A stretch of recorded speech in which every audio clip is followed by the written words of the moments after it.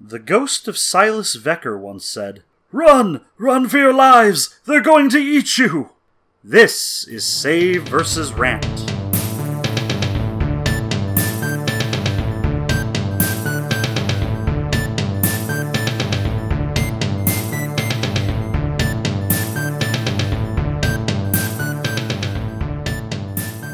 Welcome to Save vs. Rant, the Everyman Gaming Podcast. I'm John! And I'm Jeremy, and today we are talking about the 6th and final installment of Rise of the Runelords, The Spires of Xin-Shalast. Alright, so this is the final installment of the adventure path, so unlike a lot of the other adventures in this path, this doesn't do as much lore building and really doesn't have as much of a social aspect as the others. It really tends to drive home a lot of combat, which makes sense when you're in the last installment of a series of fantasy adventures and you've built up these characters who are extremely powerful. Now we get a chance to actually showcase that power. So, where do we start? First step is to actually find Xin-Shalast, the stronghold of Karzug. Now, there's a number of ways the player characters could find out this information. They could consult with the Thessalonian sage back in Sandpoint. It'd be a good reason to go back to Sandpoint, last time to go there anyway. Go there and talk to him, and he might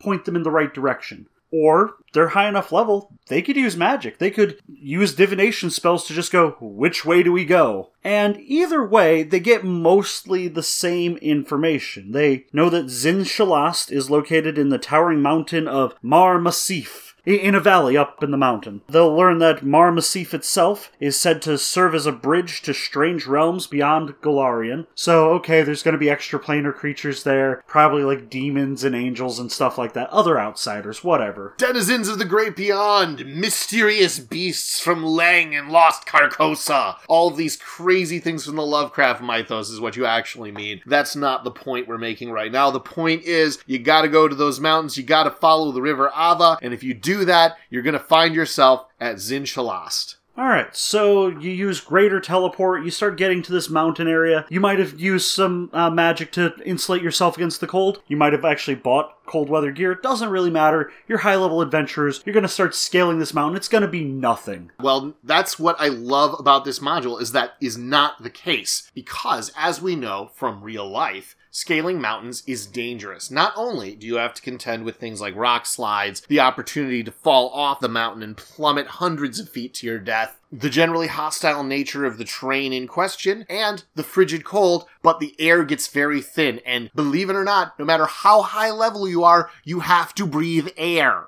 Unless maybe you're a monk with certain very specific abilities. Point being, altitude sickness is a very real threat to the player characters, which is really interesting because it's great to have one last reminder that even at high level, even extremely powerful characters are still threatened by the mundane threats of this world, that the most unforgiving environments on Golarion do not bow to you. You are not immune to these things. The whims of nature can still bring about your downfall. Alright, so it's going to be a bit dangerous. The player characters make their way up the mountain range and have to try and find the exact right route to find Xin-Shalast. Xin-Shalast is actually occluded from the world around it. It's hard to find. It actually actively deters people from finding it. Fortunately enough, there was a group of dwarven miners who found Xin-Shalast and might have recorded the exact way to get there. So the player characters are going to find the cabin of these dwarves and look through their notes, possibly use this as a base camp before they head further up the mountain. Should be pretty simple and easy. Wrong! This is haunted. We love haunts. This entire adventure path has been pushing haunts all throughout it. And what happened was, these dwarves went on this adventure to find Xin-Shalast, found Xin-Shalast, were doing pretty well, but unfortunately a bunch of yetis, which are extremely prolific in this area, broke into their supplies, stole them all, ate all their food, and left these dwarves with nothing. With no way to resupply, and no possibility of getting back safely otherwise, the dwarves decided to cannibalize their comrades, and upon doing so, were overcome with the greed of the place, and felt the need to return and try to loot it.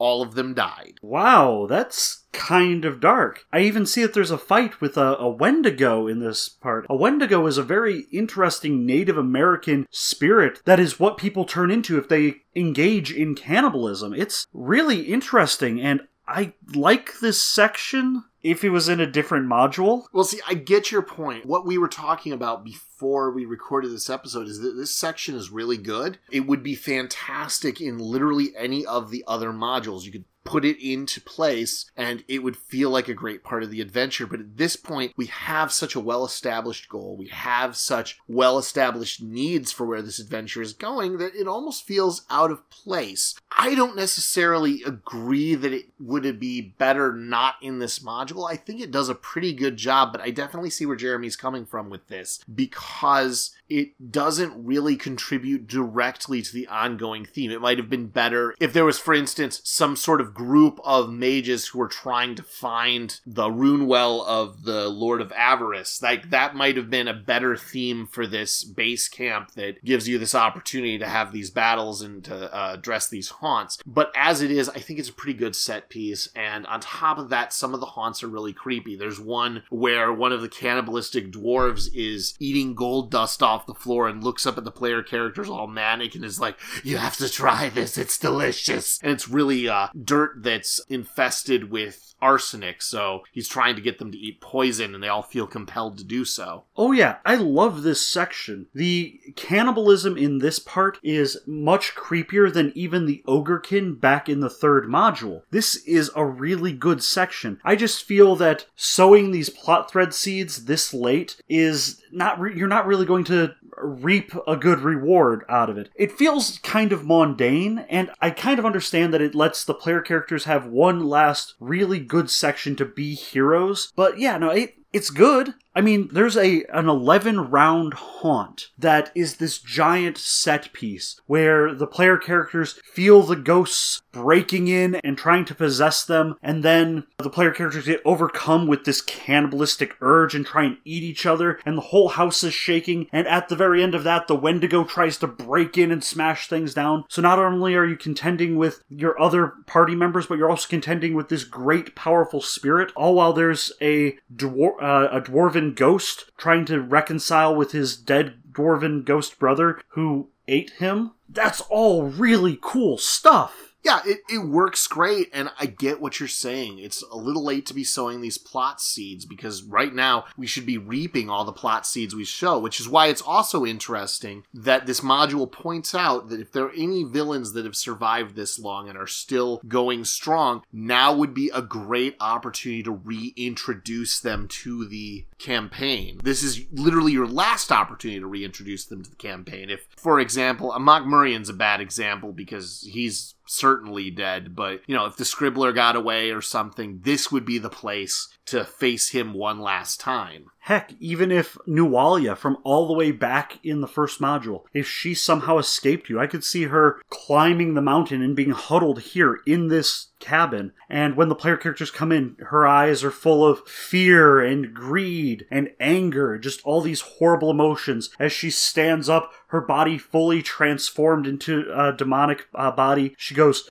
You ruined my plans." That would be a great way to have a battle against a foe that you haven't seen for 5 modules. Oh yeah, and she tried to eat you too. That would be great. Anyway, so after the cabin, we move on to the roof of the world, which is the highest points in these mountains. And here we incidentally come across a nymph called the Queen of the Ice Mists, who is either a rather whimsical foe who's not intent on hurting you for real, but does want to play pranks on you and give you crap, unless you helped the nymph way back in the third module, in which case she's very amiable to you because that was her cousin and she's glad that you were able to put her to rest. If you did that, this becomes a place where you can get assistance and generally move forward with the adventure. This is exactly what I'm talking about, right here. Reaping the plot threads that were sown earlier. If we can have this little callback to the player characters going above and beyond and helping out a dead nymph and having it pay off right here, why shouldn't the entirety of this module be that? I mean, we know that at the end of this, we're going to be fighting Karzug, who's been taunting the player characters from a distance for a number of modules. And we know that he's big, bad, and evil. Why can't the other things that we've done pay off more? I mean, we already know that Sandpoint, they love us so much. Going back there at the very beginning is a great way to say goodbye to Sandpoint. More and more and more of these things are what I would like to see in these 6th modules. Speaking of things I'd like to see, there's an aside in the original that doesn't show up in the Anniversary Edition, but it talks about this is what Xin-Shalast looked like at the height of its power, and it gives the city stats for it. And this is one case where I feel like it's an actual fantasy metropolis, the sort of over-the-top, powerful city that I would honestly expect to see in a fantasy world. I mean, we're talking the total wealth in it is over almost 1.5 billion gold pieces, and the population is over 250,000. I mean, it's actually a metropolis, and that's even though a big constituency of this population is giants, who by definition take up more space than everyone else and require more resources. This feels like a fantasy city, and unlike in our episode where I was talking about how frequently fantasy writers tend to lose their track of how scale works and how real cities like Paris and Moscow were freaking huge during the Middle Ages, this is an example of what I think a medieval city, a true metropolis, is going to look like in the case where powerful magic is readily available. That's a great thing. But that's just my little rant. Anyway. Even in its ruined state, Xin-Shalast is an incredible location. There are all these buildings that the player characters are going to be searching around through. The main street is actually literally paved with gold, which, I mean, you could try and pry up, but they're gold-plated bricks. It's going to be probably way too heavy for the player characters to gather around, and by the time they get a chance to actually sell them off, it's going to be after the end of the adventure. So, on top of that, the rules say that you only harvest, I want to say 1d6 times 4 platinum pieces worth of gold every day you spend scraping and prying gold off of the various fixtures of Xin-Shalast. But it's an incredible city. It's got some amazing set pieces and a few fairly major enemies that still dwell here, along with some flying creatures and some high altitude creatures, and an entire clan of skulks that still hangs out in the general vicinity. There are a ton of giants in here. Not only are there storm giants, there are frost giants, and there are rune giants, the most powerful of the giants in the Pathfinder setting. One of the things I like about the rune giants is they look like Japanese Oni. They look so much different than the very Western giants that we see in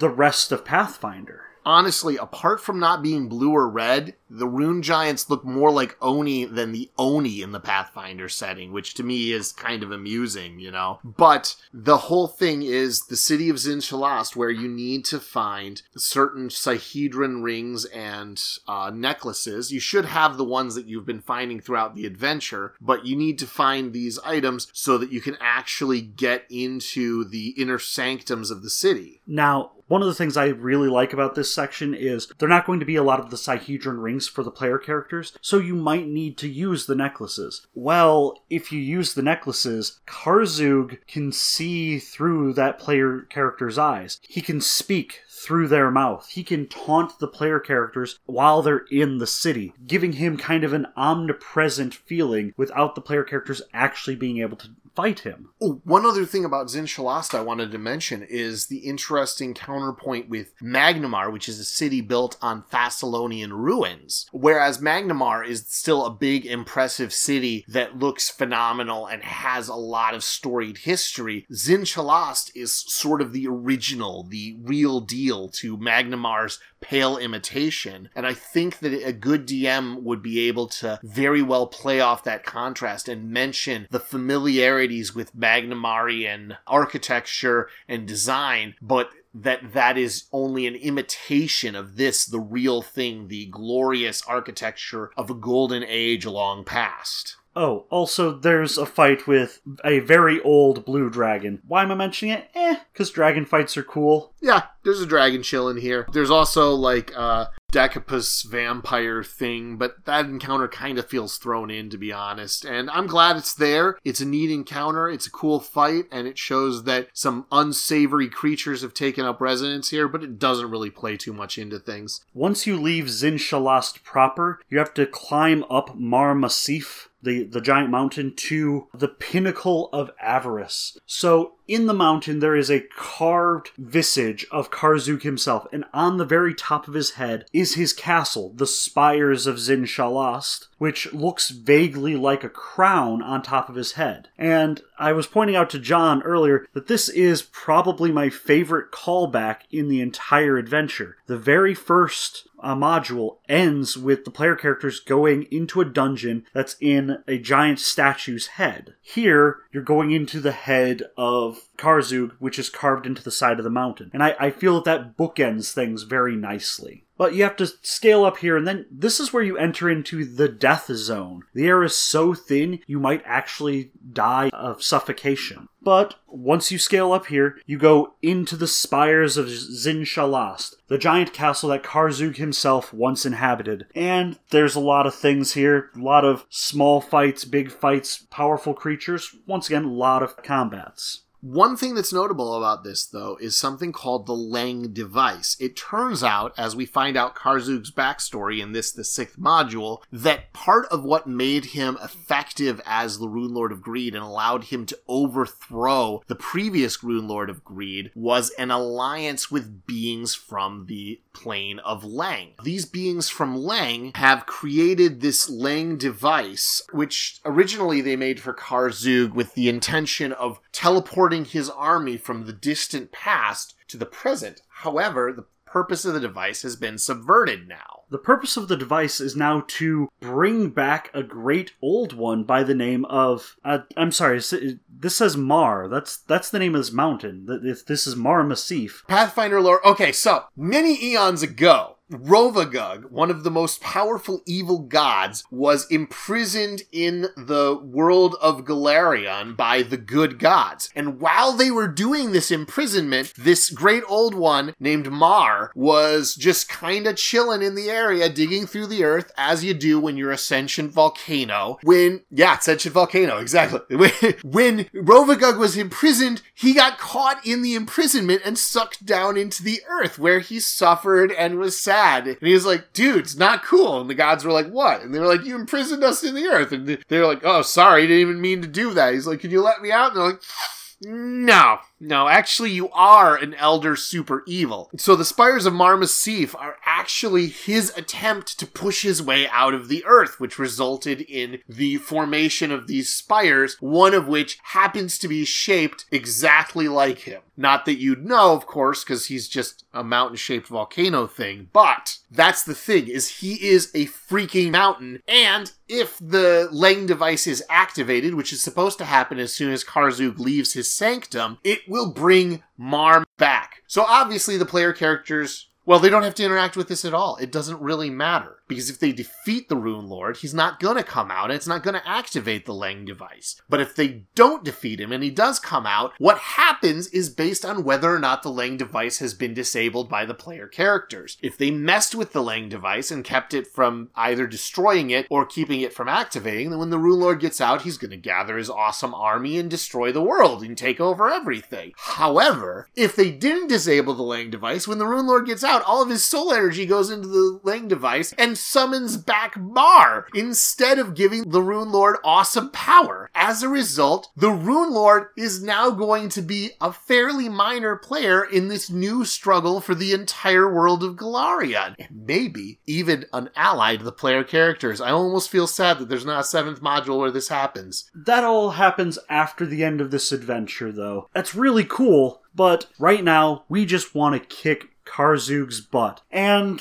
we've looked around in the Pinnacle of Avarice, and he's not here. He's obviously hiding in a pocket dimension. Super wizards always hide in pocket dimensions. It's also how he's been able to stay alive for 10,000 years. He hid in this pocket dimension in a state of suspended animation, and as people marked with the Sihedron rune have died, their soul energy has been going in and powering him up, waking him up, making him more powerful, making him as powerful as a god. So we definitely definitely gotta kick his butt. The way into his pocket dimension is through a thing called the Anima Focus. It's a giant golden globe-looking thing. You open up, you step through, and you go into a really cool-looking area. The final battle is set, it looks like it's set over top of a giant pool of lava on these walkways that are, like, curled up around the pools of lava, and you have to, like, run around these walkways. Hold on. I'm looking at the anniversary edition, and let me show you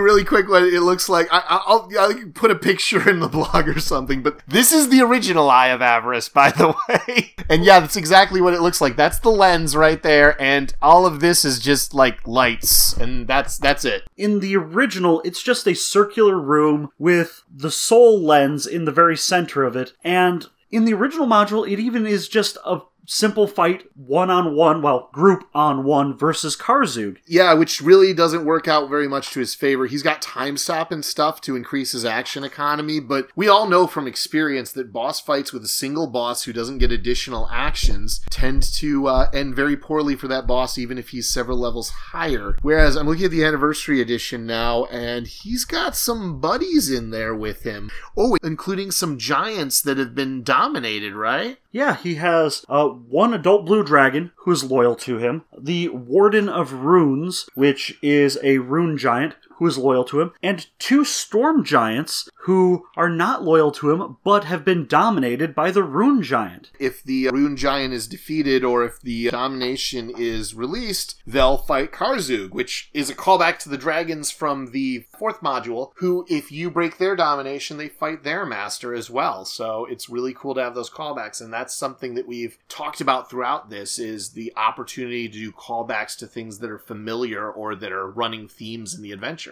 So I like this combat a lot. There are round-by-round tactics for not just Karzug, but for his allies, and exactly what they do to try and stop the player characters. Now, Karzug uses Time Stop not once, but twice, to prepare all of his buffing spells and to disrupt how the player characters are standing around the area. He has a Flaming Glaive, which acts on its own, which has the ability to heal Karzug if he's reduced below, that says 200 hit points. Oh, he's a beefy guy. He has a lot of hit points. 382 hit points, fast healing 10, armor class 37, 22 touch, 30 flat-footed. I'm reading from the Anniversary Edition. I mean, he's truly a force to be reckoned with. Spells up to 9th level, including Quickened Baleful Polymorph, Meteor Swarm, 2 time stops, Wail of the Banshee, and 2 wishes. Yeah, he uses those wishes to essentially cast heal on himself whenever he drops below 200 hit points. So, frankly, he has, in all actuality, about 500 to 600 hit points that the player characters have to get through. Now, I know that's a lot, but at this level, the player characters are going to